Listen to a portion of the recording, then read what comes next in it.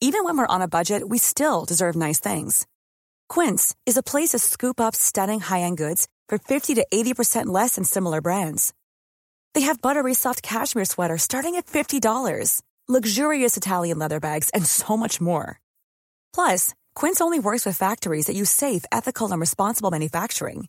Get the high-end goods you'll love without the high price tag with Quince. Go to quince.com/style for free shipping and 365-day returns. Spring is my favorite time to start a new workout routine. With the weather warming up, it feels easier to get into the rhythm of things. Whether you have 20 minutes or an hour for a Pilates class or outdoor guided walk, Peloton has everything you need to help you get going. Get a head start on summer with Peloton at onepeloton.com. Across the UK, online and on DAB. Badass Women's Hour XL on Talk Radio. Fembot can go to hell. Fearless opinion and inspirational conversation on the hour of Badass Power. Underwear, armpit hair, many imitators, but no one compares. Badass Women's Hour XL with Harriet Minter, Natalie Campbell and Emma Sexton on Talk Radio. 1, 2, 3, 4! Welcome to Badass Women's Hour XL with me, Harriet Minter, Natalie Campbell and Emma Sexton here on Talk Radio all the way through till 10 p.m. tonight. We've got a very busy show today. We've got lots and lots of people coming in the studio, which is exciting. We're going to be talking about International Women's Day. Obviously, that happened this week. Nobody tweet us about International Men's Day, please. But we've got a bit of a book special. That's hard to say. Bit of a book special this week. We are going to have HarperCollins publisher Lisa Milton in the studio telling us all about how to actually get published. Plus, fiction writer Melanie McGrath and non-fiction writer Catherine Mayer. I'm going to try and get that round the right way. Talking about their experiences of getting published, how to write a book, how to get it out there, how to get people reading it. If it's something you've always wanted to do, come and talk to us about it. I'm sure they've got some wisdom they would love to share. Or anything else. We love to chat. Because also on this show, we are going to be talking, obviously, our badass balls ups, your problems, our answers. And we are talking about sleep deprivation. We've got a sleep specialist. If you're finding it a little hard to get off to sleep at night. It's a very different question I was asking there. Sorry. Hard to get off to sleep at night. Yeah. Oh, dear. So it's only going downhill from here, isn't it? Give us a call and talk to us about it. We'd love to hear from you. 0344 499 1000. Or you can tweet us at Talk Radio or at Badass Women's Hour. Or, of course, text us. Text Talk and your message to 87222. 25p plus standard message rate applies. But we're kicking off with International Women's Day. Ladies, how was it for you? Nat, tell me. It was good. Busy, jam-packed, lots of brilliant events and conversations. And what I really liked about International Women's Day this year was that it felt like an intersectional conversation. In years gone by, the conversation was dominated by women in leadership and women on boards. And actually this year, it felt like it was a conversation for all women. Yeah, it was a bit more interesting this year, wasn't it? Emma, what did you think? Yeah, I felt like it went on longer. It seemed to start, it was a bit of an International Women's Week. And I just saw lots of things on social media. So lots of people kind of picking, 3 or 4 women that had really inspired them. Lots of people writing articles, lots of really amazing events and things going on. So it felt like a real celebration in a way that I don't think it has before. Because I remember 2 years ago, at that event that we did that was the birth of this radio show. Birth of Badass Women's Hour. I remember somebody going, do you want to do an event for International Women's Day? And going, I don't really know what that is. Yeah. And I didn't really it wasn't really on my radar. So, yeah. Do you think, because obviously when International Women's Day comes around, there's lots and lots of debate about why we have International Women's Day. Do we still need it? Surely women are equal. My favourite thing is on Twitter, get lots and lots of people asking when is International Men's Day, and the comedian Richard Herring, do you know him? Yes, yeah. So he has started taking it on as his job every International Women's Day to just reply and say it's November 19th. And he's been raising money for women's refugees. He raised, I think, £50,000 this year. Wow. So well was done, that Richard. pound for every tweet he had to do, was it? Pretty much, I think. Nat, do you think it's still relevant? Is it still a conversation we should be having? Do we need a whole day? Well, we need a whole year, don't we? Well, every day it should be about women and equality and making sure that we don't have stats where, at least 2 women are killed in the UK every day as a result of domestic violence, or the fact that there are women, 200,000 of them working in supermarket chains around the UK, again, that are not being paid the same as their male counterparts in warehousing. And when we don't have those conversations, we can get rid. And again, the same goes on around the world. There are lots of stories from women all over the world. When we don't have those stories, when the inequality disappears, we can get rid of it. I'm happy with that. Until then...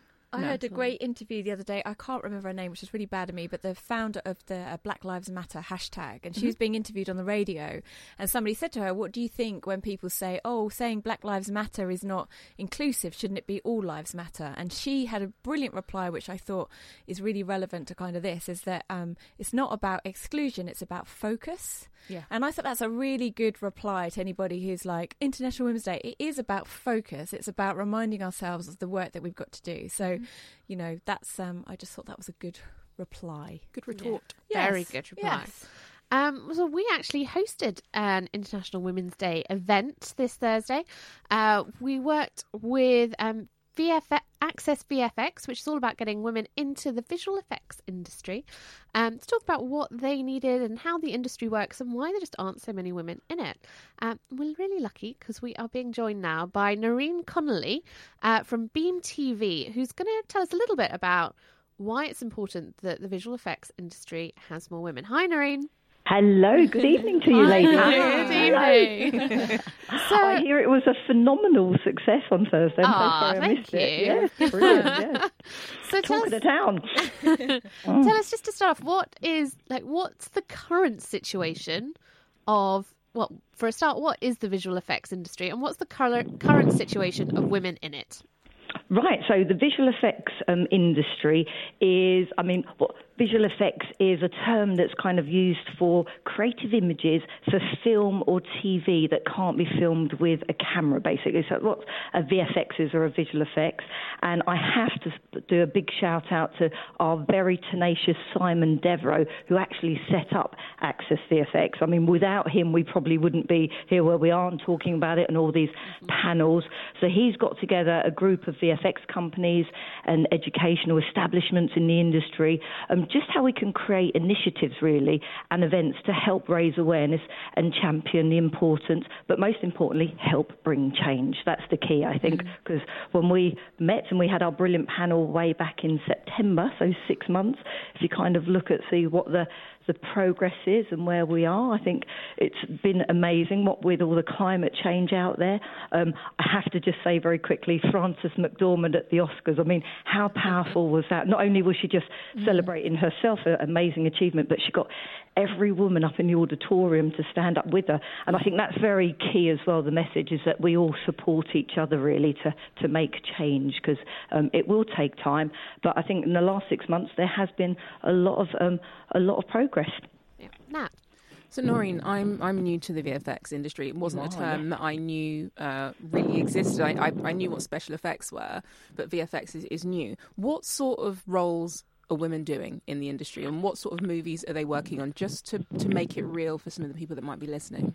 Great. So there's very, very varied roles, actually. A lot of them are sort of 2D and 3D, so the graphics and the special effects. And I think what Simon and the Access VFX has done, they've been to... I think one of the key things which we'll get onto is how do we have more women at the table, is kind of the resourcing, really. So we're going to, they went to... Westminster Kingsway College, where they were kind of mentoring and advising 15 to 18-year-olds, and Skill shows up in Birmingham as well, all to raise awareness of the sort of VFX careers and the opportunities. So it can be from sort of the actual graphics, virtual reality now, there's games, there's pop promos, and obviously the films, of which many films are now winning Oscars as well. When I first came into this industry over 30 years ago, I actually got in by Capital Radio. I didn't know what the VFX industry was, and they had a job line, and I applied and I got it, so it was sheer fluke. But I think the key thing is spreading the word of what it is, and the fact that anyone can apply. You don't have to have been to a special media school or study sort of engineering or scientifics. It's open to anyone, really. Mm-hmm. Emma. Noreen, one thing we noticed on the panel, we asked, one of our panel guests was pregnant, but we asked the audience how many in the audience were mothers, and there was literally about 3 or 4 people who raised their hands.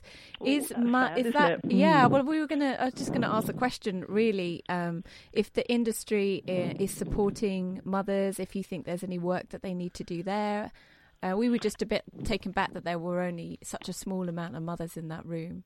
Yes, I bet. I think what the Mill's been looking at, we've got a charter out so how we can have more women back to work and sort of work with them, whether it's part-time and still have a senior role as well. I think also it needs to look at maternity but paternity as well, the equal shared, so women can come back to work. It is a slow process to get more women back, and I guess the work-life balance as well when you're struggling with the children as well.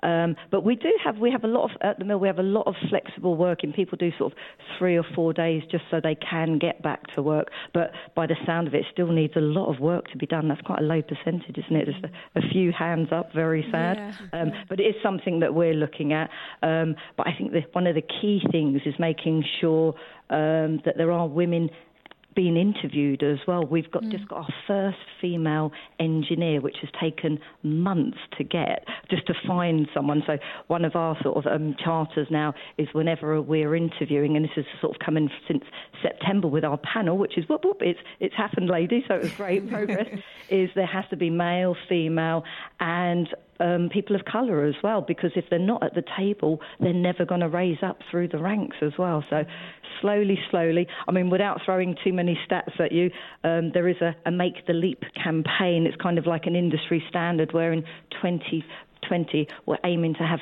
40% of females in senior position and 15% of people of colour as well. So it's still going to take a while, and stats are saying that it's not going to be till 2050 where it will be a 50-50 ratio. So we've still got a little wait. I'll be retired by then, but we're going to pave the way for the next generation. There we go. Fabulous. Noreen, thank you so much for joining us. You're welcome. Thank you so much. Thank you. No, it's been brilliant. I'm so sorry. One thing can I just add in there? Yeah, one message I put out there, one word for people: resilience. You must be resilient. There's lots of, a friend of mine, Kate Giorgio, passed a Harvard study, resilience. So staunch acceptance of reality, a deep belief of strongly held values, and uncanny ability to improvise. So if that was one word I'd advise for anyone out there, you must be resilient. And don't, Natalie, we mustn't be afraid to ask for what we want, must we? Yeah, exactly. So I'm keep asking, we'll keep chipping away. Thank you so much for having me. Thanks, Noreen. Resilience, that's the word of the day. I feel like you need resilience just to be a grown-up, to be fair. Adulting's hard. Adulting is hard. Emma, another story about International Women's Day caught your eye this week, didn't it? What was that? Actually, I think it caught Natalie's eye. Sorry. I hope so, because I'm not as prepared for that article as Natalie. It's connected to what we were just talking about. So this was in the Telegraph. 200 business leaders and MPs have signed a Telegraph letter urging the government to boost female entrepreneurship in Britain. And so this has been backed by June Sarpong, who's a friend of the show, Samantha Cameron, Mary Portas. And what they're saying is that, you know, we really need to insist that there's better funding for female founders, because that will help boost the UK economy. And this is a conversation that we've had time and time again. But we also need to make sure that women-run businesses are treated like businesses that are set up by men. And for anyone at home that's saying, of course that would be the case, it's not. No. It just isn't. We don't get the same contracts at the same rates. We're not given the same levels of investment. And people might be saying, but maybe the idea isn't as good. Again, the ideas are just as good. It is another form of discrimination that is playing through in terms of entrepreneurship. So this letter is hopefully putting it on the agenda to look at what we can do in terms of regulation so women get equal funding. You both run your own businesses. Can you maybe give us some examples of where you think the treatment is different? Well, walking into a pitch, first of all, you might be subjected to sexist comments. You might be asked, when do you think you'll be having children? And then they will make their decision on whether or not you get funding based on you're going off to have children or not going off to have children. You might also just be patronised. So, you know, do you know the numbers? Or, you know, do you have a man on the team? Like, having a man on the team makes you even better. Yes, having a diverse workforce makes you better, but just because there might be 2 women sitting in front of you, it doesn't mean that they're lesser in terms of their ability to run a business. And it's that sort of both overt and covert patronising behaviour that seems to be the story that lots of women are telling. Yeah, they're just looking for that one-dimensional business leader, which is the alpha male. And, you know, it's alpha males who are looking for that alpha male. But when you look at the stats that have come out in terms of businesses that have more women on the board or are women led, they're more successful, they're more profitable, because, you know, we don't take the dangerous risks. Men are far riskier risk takers. So, you know, we're actually a better bet to invest in. So yeah, a lot of it is just unconscious bias, but it's coming to light now. I feel like there's more discussions, but it's still a battle. Like we had Amy Thompson last week, didn't we? And she was saying how tricky it was going for investment and just being in a room with people who are sort of interrogating you in that sort of way. So yeah. So are you a female business owner? Has that been your experience? If so, we'd really love to hear about it. Do give us a call 0344 499 1000 or tweet us at Talk Radio or at Badass Women's Hour HR. Coming up, we are going to be talking about our badasses of the week, including a woman who is 101 years old and taking on a movie studio. Coming up next.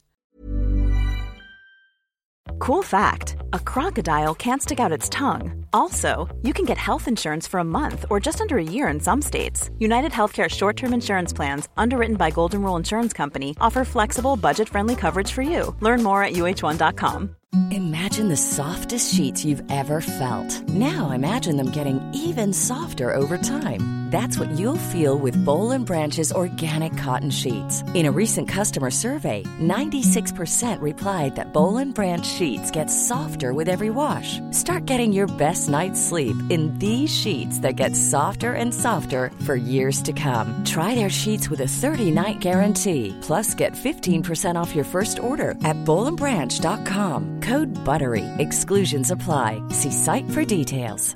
Imagine the softest sheets you've ever felt. Now imagine them getting even softer over time. That's what you'll feel with Boll & Branch's organic cotton sheets. In a recent customer survey, 96% replied that Boll & Branch sheets get softer with every wash. Start getting your best night's sleep in these sheets that get softer and softer for years to come. Try their sheets with a 30-night guarantee. Plus, get 15% off your first order at bollandbranch.com. Code BUTTERY. Exclusions apply. See site for details.